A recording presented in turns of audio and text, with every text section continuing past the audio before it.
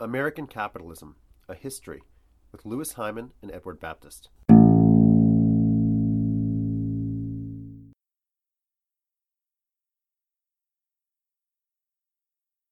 Shopping at Macy's is not like shopping today.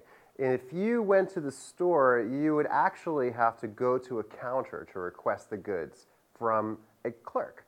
Now, Macy's was different than most other stores at the time because instead of beautiful men with lovely mustachios, as most stores employed, because of course women wanted to be served by beautiful men, Macy's actually employed women as the clerks behind the counter. Women would be in charge of handling the delicate goods, still relatively expensive, to hand to the customers. The customers could not handle the goods themselves unless they were actually very serious about buying.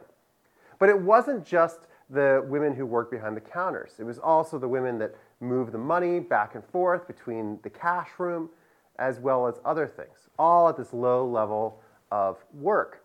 Now, these frontline employees, being women, were actually paid lower wages than in most of the other stores. So this is one of the ways in which Macy's was able to be more profitable than other department stores of the time. Now, the work was hard. Work began at 7:45 a.m. It ended at 6 p.m.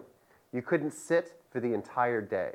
You couldn't leave for lunch. And you were constantly being watched by your supervisors. This kind of observation was both of the conventional sort you might expect today, wherein people watch to make sure you're doing your job, and also of a sort that is totally terrifying to modern conceptions of work. So the women who brought the money back and forth between the counter and the cash room, for instance, at the end of the day were searched to make sure they hadn't stolen any money.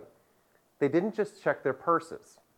According to a contemporary document, it's been called a, quote, intimate search by probing fingers which had no respect for female delicacy, to check for money and for inventory.